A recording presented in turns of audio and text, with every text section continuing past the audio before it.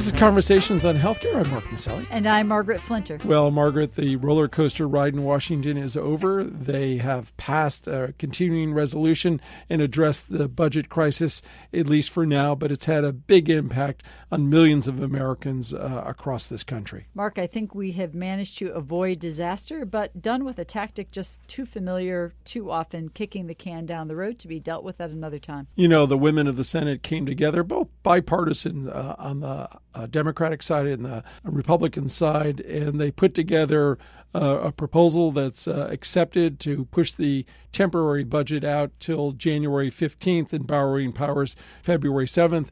My hope is that this is a lesson for both the House and the Senate, that they have to come together in a bipartisan way to move the agenda forward. Well, Mark, I do understand that there were some compromises made, and as part of the deal, conservatives in the House demanded additional income verification for folks enrolling in the online insurance marketplaces under Obamacare. But really, income verification was already part of the law's requirements and part of the exchange application. It really was, and we'll see how all of this gets carried out over the next few months. And speaking of the Affordable Care Act and the exchanges, those exchanges have been up and running for a few weeks now. Kind of a tale of two nations. The states that set up their own exchanges, at least on a technical level, have reported a much smoother process. But in the states, 36 of them that are relying on the federal exchange, they've really been bedeviled by IT problems since the beginning. There's going to be an autopsy on all of this at some point where people will look critically at it.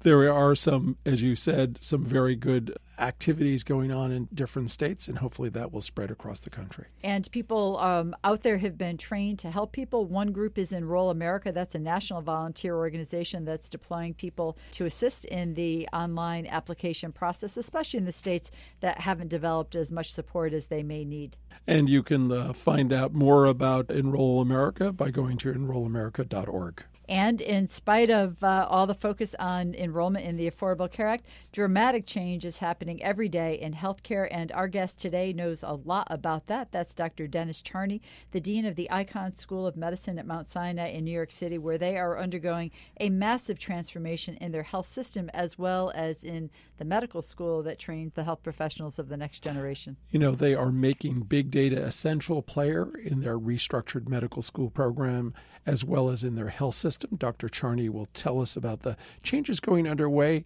that are transforming their approach to training the next generation of medical professionals. It looks like an interesting model for other medical training institutions to learn from. And we will also hear from Lori Robertson, managing editor of factcheck.org, who will be looking into some false claims about health reform that have been spoken recently in the public domain. No matter what the topic, you can hear all of our shows by Googling CHC Radio. And as always, if you have comments, please email us at chcradio.com or find us on Facebook or Twitter. We'd love to hear from you. Now we'll get to our interview with Dr. Dennis Charney in just a moment. But first, here's our producer, Mary Ann O'Hare, with this week's headline news.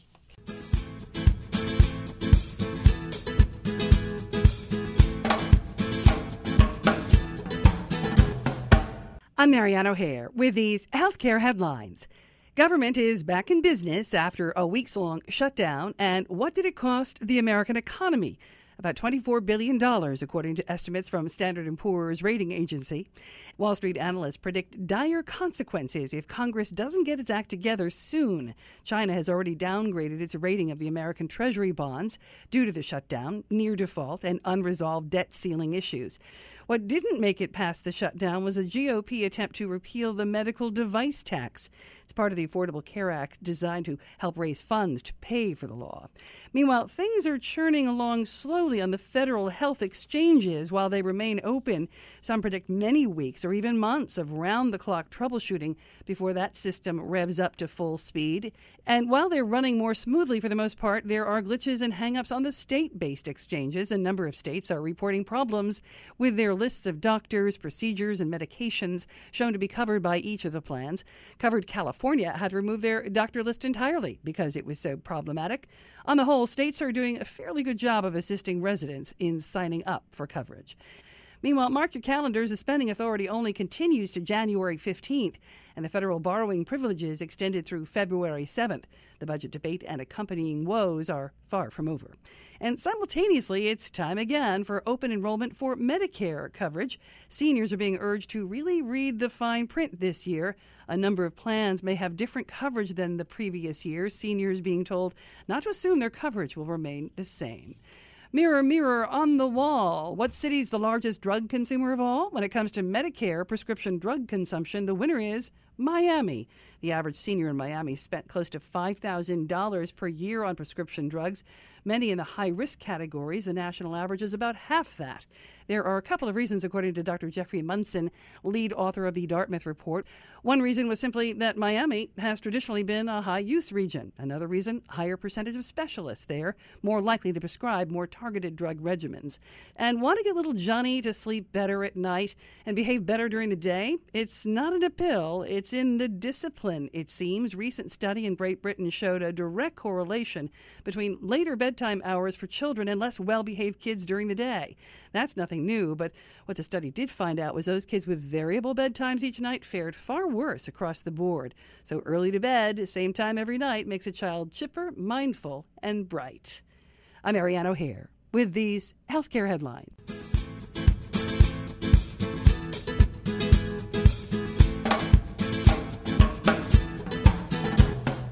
We're speaking today with Dr. Dennis Charney, Dean of the Icahn School of Medicine at Mount Sinai in New York and President for Academic Affairs.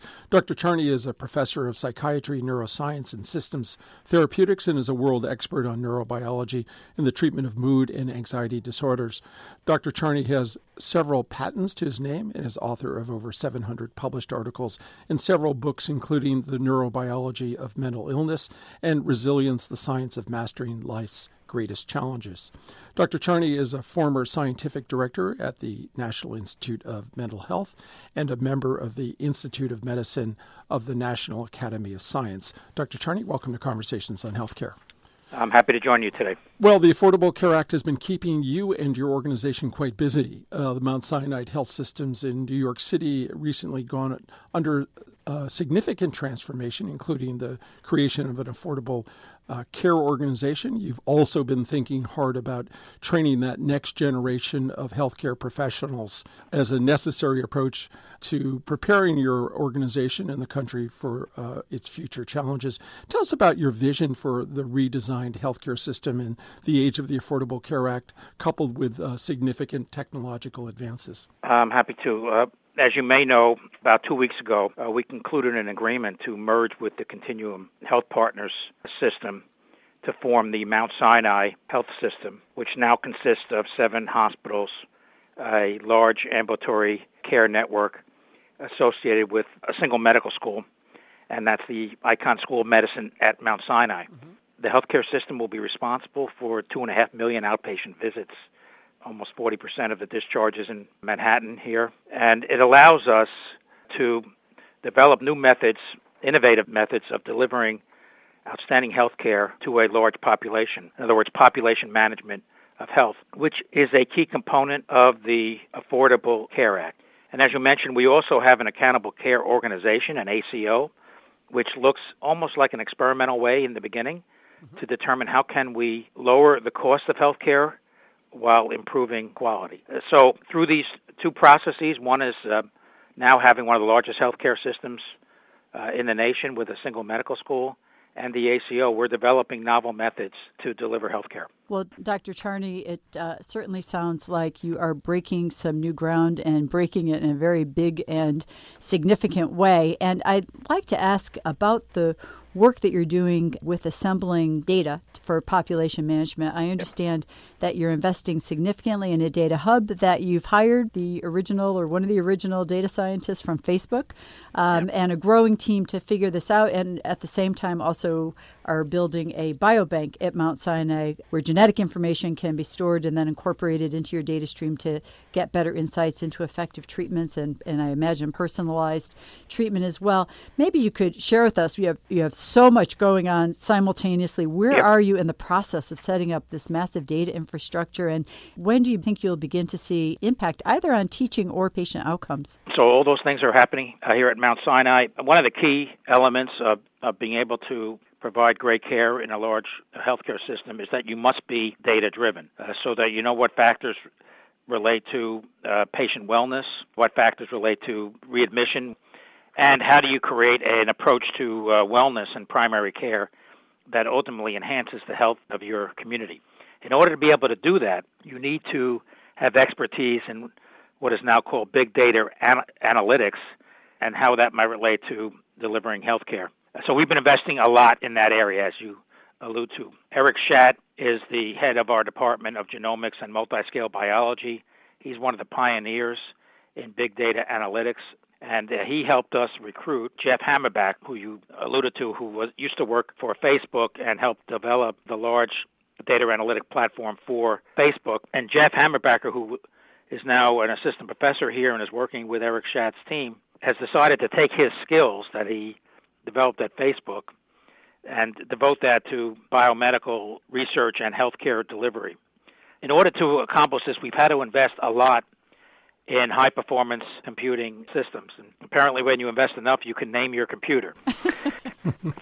So we have a computer that now is called Minerva, which is the goddess of wisdom. Right. And that computer is the infrastructure that is required to analyze a really enormous amounts of data from our electronic medical record, from our genomics program, imaging program, and to essentially put it all together and help us make, ultimately, clinical decisions for the benefit of our patients. And I'll just give you one example of how that actually works. As many of your listeners may know, the ability to sequence the human genome has gone down enormously in cost, so that shortly the cost of sequencing one's genetics will be at the level of a lab test.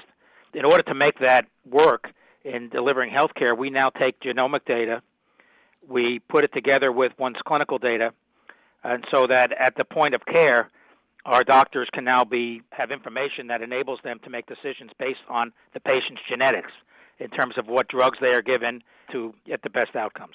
Well, that is exciting, and I'd certainly like to talk a little more about big data and what is good, actionable data for clinicians. But first, we've heard from a lot of folks who've come on our show about the difficulty of dealing with the silos in healthcare. And it's taken a long time to build them, and deconstructing the system while continuing to deliver care can be a real challenge, sort of the proverbial flying the jet and changing out the engines at the same time. And you're not only breaking down silos within your system, you're also partnering with some exciting external partners like Rensselaer Polytech Institute to seek outside assistance in system transformation. So how are you achieving this transformation on such a large scale while Mount Sinai continues to treat 2.5 million outpatient visits, 40% of the discharges in Manhattan? That's a lot of balls to keep up in the air. Tell us how you're doing that. Well, first, in analyzing, whether or not the merger with the Continuum Health Partners system made sense, we spent about a year developing plans to integrate the systems and determine how to achieve excellence throughout a 7-hospital system. And so even though we only recently actually merged, the planning had been going on, for a year. And just like you said, we had to continue to deliver outstanding care while we merged the systems. So we have figured out ways how to do that. We have had lots of meetings of the leaders of our different departments and institutes. And ultimately, what we're going to develop is clinical centers of excellence throughout the Mount Sinai healthcare system, such as diabetes, HIV, pulmonary disease, and primary care. And in fact, one of the key ingredients for achieving wellness in a population is to have a very strong primary care network. So all these initiatives began before we completed the merger, and now we are hitting the ground running to literally change healthcare in Manhattan and around the rest of New York City and the tri-state area. We are also investing a lot in innovation, and that's where the partnership with Rensselaer Polytechnic Institute comes in. More and more, digital medicine is going to be important in how we deliver health care, so that more care can happen literally in the home and not in a hospital or outpatient clinic or doctor's office or in the hospital itself. And we can do that because of the advances in digital medicine. It allows you to take blood pressure and measure glucose levels and to do EKGs literally in the home. We can communicate in a very robust way with our patients, while they're in the home setting. And so that offers a lot of advantages, because literally what's important about achieving health is being healthy in your community and you're in your home. So we're going to take advantage, in part with our partnership with RPI, which has a lot of expertise in digital health, to literally have a healthcare system that starts in one's home. Well, Dr. Charney, you're obviously doing really remarkable work in delivery system redesign and technology advances, but I know that there's a very core focus also on your mission of training and teaching and training that next generation to be the providers and the scientists and the leaders in this transformed system. And I understand that you're committing really quite a massive investment, $2 billion, towards a plan to thoroughly transform that medical training program to focus on some of these changes, to focus on translational medicine, utilizing the emerging tools in biomedics and genomics and other technologies, as you've described, to create better solutions to treatment and patient care.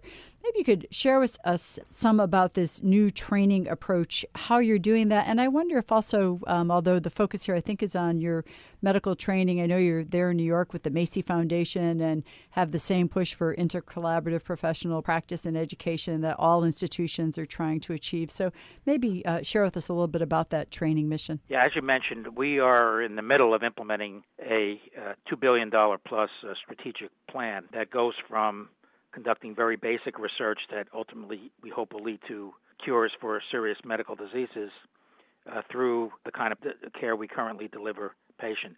And so it's, in a sense, delivering care now and discovering care for the future is part of our strategic plan. And the ultimate goal of the strategic plan is to make discoveries that change the way medicine is practiced, whether it's through novel approaches to digital health, as I mentioned, or the discovering of new medicines for cancer or heart disease or serious mental illness, or new medical or surgical devices to improve surgical outcomes. That's all part of our plan. To achieve that, though, we have to be training literally the best and the brightest medical students, graduate students, and other trainees. And we want to have a culture of entrepreneurship, that our students think out of the box, almost like a Silicon Valley approach to training and discovery. So in order to do that, we have revamped our medical training curriculum and even the way we admit students to our medical school. We are actively recruiting medical students from disciplines that typically have not thought of going to medical school, like students with expertise in computer science and mathematics, engineering, and physics. We are teaching our students how to be entrepreneurs and innovative and literally think that they can change medicine early in their career. So what that's done is lead to a culture of excitement and innovation here at Mount Sinai, starting with our students and ending with the patient experience. We're speaking today with Dr. Dennis Charney, Dean of the Icahn School of Medicine at Mount Sinai in New York and President for Academic Affairs. Dr. Charney is a world expert on neurobiology and the treatment of mood and anxiety disorders and oversees one of the largest collections of National Institutes of Health Studies among the nation's medical schools. Dr. Charney, a significant focus of your work is in conducting research, and your specific area of expertise is in psychiatry and neuropharmacology. But you seem to have a dysfunctional patient in Washington that is impacting everyone's health.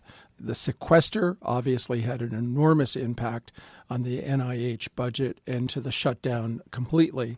Tell us, first of all, about some of the exciting research that you are doing, but also the impact on the lack of adequate funding for NIH and the shutdown is having on your larger plans. Yeah, as Dickens wrote, it's the best in times and the worst of times. It's the best of times in that we've never had so many tools to discover the causes of serious medical diseases and based on that to develop new treatments. We're making rapid progress in discovering new approaches to the treatment of cancer. Now it's becoming more of a chronic disease with certain cancers. In mental illness, our scientists have discovered new approaches for the treatment of depression and are working very hard at developing better treatments for serious diseases early in life like autism and late in life like Alzheimer's disease.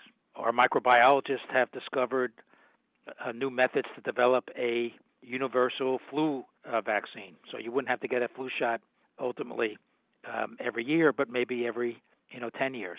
There's just so many exciting things now happening. But the problem is that we're not getting the funding we need to accomplish what we know we can now accomplish. The sequester resulted in literally a decrease in NIH funding in real dollars, and when you take into account inflations, it was a substantial decrease. And the nation's health depends on research funded by the NIH. And with the shutdown in the government, all new applications stopped being evaluated. And so we're making zero progress. And it's very important for your listeners to make contact with their representatives to get them to fund the NIH, the National Science Foundation, so that we can achieve the potential that we currently have, and that is to change medicine and the practice of medicine in a very rapid way like never before. Dr. Charney, I know your own personal clinical and scholarly and research focus has been in the fields of psychiatry and neuroscience. You've written extensively on the subject and authored many seminal works, including The Neurobiology of Mental Illness and last year's critically acclaimed Resilience, the Science of Mastering Life's Greatest Challenges, aimed at the general population. And I think there is a increased understanding in the population, both on the impact and the outcomes of adverse childhood events, and certainly with our returning veterans from the wars, of the effects of post-traumatic stress disorder on people's lives. I wonder if you could share with our listeners what you see as breakthroughs in these areas of dealing with problems like post-traumatic stress disorder. Yeah, thank you for saying that. My own research has focused on discovering new treatments for depression and anxiety disorders. And in addition, and more recently, over the past 10 years or so, with a colleague, Stephen Southwick from Yale University, we have been studying resilience, and that is the ability to overcome serious traumas in one's life that we all experience at some point, and to literally experience a growth from overcoming challenges. And the way we've studied that is we identified people who were resilient, who had overcome very difficult things in their life. We studied prisoners of war, victims of earthquakes in Pakistan, and poverty and abuse in the inner city, women who've had to overcome the ravages of rape. And through all that work and literally interviewing and getting to know hundreds of people, we've developed what we consider a bit of a prescription or a roadmap to become a more resilient person. And we have also come to the conclusion that anybody can become more resilient. We're all going to face the loss of a loved one. So that's going to happen. And so you want to develop the psychological toolbox to be able to handle that stress in your life. And that's been the result of our work on resilience, to develop a prescription for resilience so that you can literally train yourself to become a more resilient person. Well, Dr. Charney, you have a conference coming up, the second annual Sinai Innovations Conference, that will focus entirely on emerging notion of team science, not just in healthcare, but across all the disciplines. And you have a pretty great and diverse panel of experts attending from healthcare, technology, arts, sports. I believe you have Yankees manager Joe Torre is participating. Veteran Yankee manager Joe Torre is participating. Tell us about this new approach to team science and the impact it's poised to have on the future of healthcare. Yeah, as Hillary Clinton has written, you need a village to accomplish great things. And that's certainly now true in biomedical research and innovation in healthcare delivery. You can't do it by yourself. You literally can't make major discoveries in a single lab anymore. You need teams of people working together to make discoveries that make a difference. Geneticists need to work with biologists. The biologists need to work with physician scientists, and physician scientists need to work with clinicians. So you do have to work to really make fundamental progress. You need to function as a great group where you synergize. And one of the reasons we asked Joe Torre to participate is he did win 4 world championships with the Yankees. Right, it's a good reason. We hope that starts happening again, with the Yanks. And we thought we can get advice from other areas on how to you bring people together to achieve greatness. We're speaking today with Dr. Dennis Charney, Dean of the Icahn School of Medicine at Mount Sinai in New York and President for Academic Affairs at the Mount Sinai School of Medicine. You can learn more about his work by going to mountsinai.org. Dr. Charney, thank you so much for joining us on Conversations on Healthcare today. You're welcome.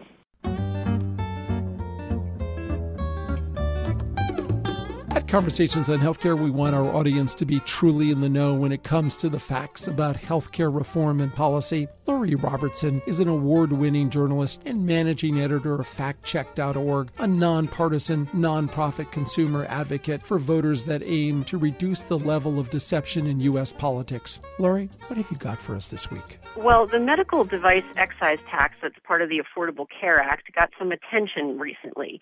A day after the House of Representatives voted to repeal it as part of a budget resolution, House Speaker John Boehner said that the medical device tax, quote, is costing us tens of thousands of jobs that are being shipped overseas. The excise tax is 2.3% and falls on clinical medical devices, things like CAT scan machines, stents, and other devices sold to hospitals and healthcare providers. It doesn't apply to consumer devices purchased directly by the public. The tax went into effect in January of this year, and since businesses can deduct excise taxes, the net effect is about 1.5%, as estimated by Moody's. It's true that some companies have announced the elimination of several thousand positions, not just in the United States, but around the world. But we found no evidence that the number has reached the tens of thousands, as Boehner said, or that all those jobs are going overseas. The Republican National Committee and a lobbying group called AdvaMed have compiled clips of medical device companies announcing job eliminations. The list showed 12 companies announcing the elimination of, at most, 8,725 positions. Most companies didn't blame the reduction entirely on the medical device tax, and a few made no mention of the tax at all. Medical device companies are also making large investments overseas, but those are driven in large part by growth in emerging markets, including China, India, Brazil, and Russia. The repeal of the tax was not part of the final legislation that ended the government shutdown. And that's my fact check for this week. I'm Lori Robertson, managing editor of FactCheck.org. FactCheck.org is committed to factual accuracy from the country's major political players and is a project of the Annenberg Public Policy Center at the University of Pennsylvania. If you have a fact that you'd like checked, email us at chcradio.com. We'll have FactCheck.org's Lori Robertson check it out for you here on Conversations on Healthcare.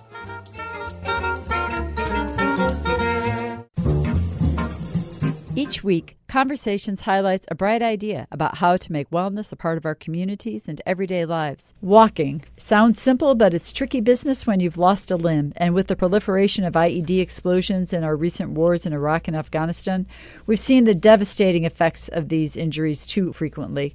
But all of these amputees have spurred a new rush in science to build a better prosthetic. Traditional artificial feet and limbs do a pretty good job of getting amputees on their feet again, but they have limitations, and on average, amputees take a fall at least once a year because of a lack of proficiency of the artificial limb to function naturally.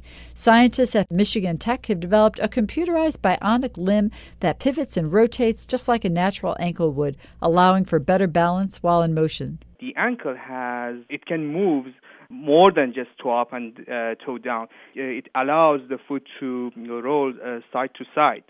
It allows the wearer to turn more naturally. Professor Mo Rostgar, lead developer on the team, says that what really makes all the difference here is that their bionic limb has computer sensors on the bottom of the foot that alerts the limb to potential changes in gait. When we walk, the ankle adapts to different terrain.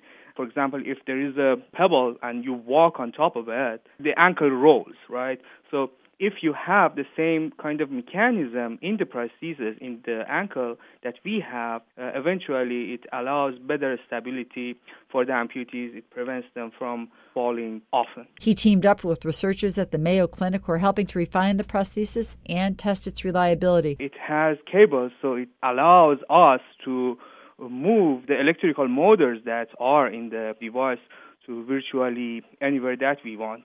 This is a good flexibility because it prevents focusing all the weights in the area of the lost limb. So there is a good flexibility in distributing the weight of the device. That's a feature that I hope that somehow help amputees in order to increase their mobility. A bionic artificial limb that uses advanced microprocessors to facilitate more natural walking for amputees, improving their safety as well as their dignity and quality of life. Now that's a bright idea. This is Conversations on Healthcare. I'm Margaret Flinter. And I'm Mark Masselli. Peace and health. Conversations on Healthcare broadcast from the campus of WESU at Wesleyan University. Streaming live at WESUFM.org and brought to you by the Community Health Center.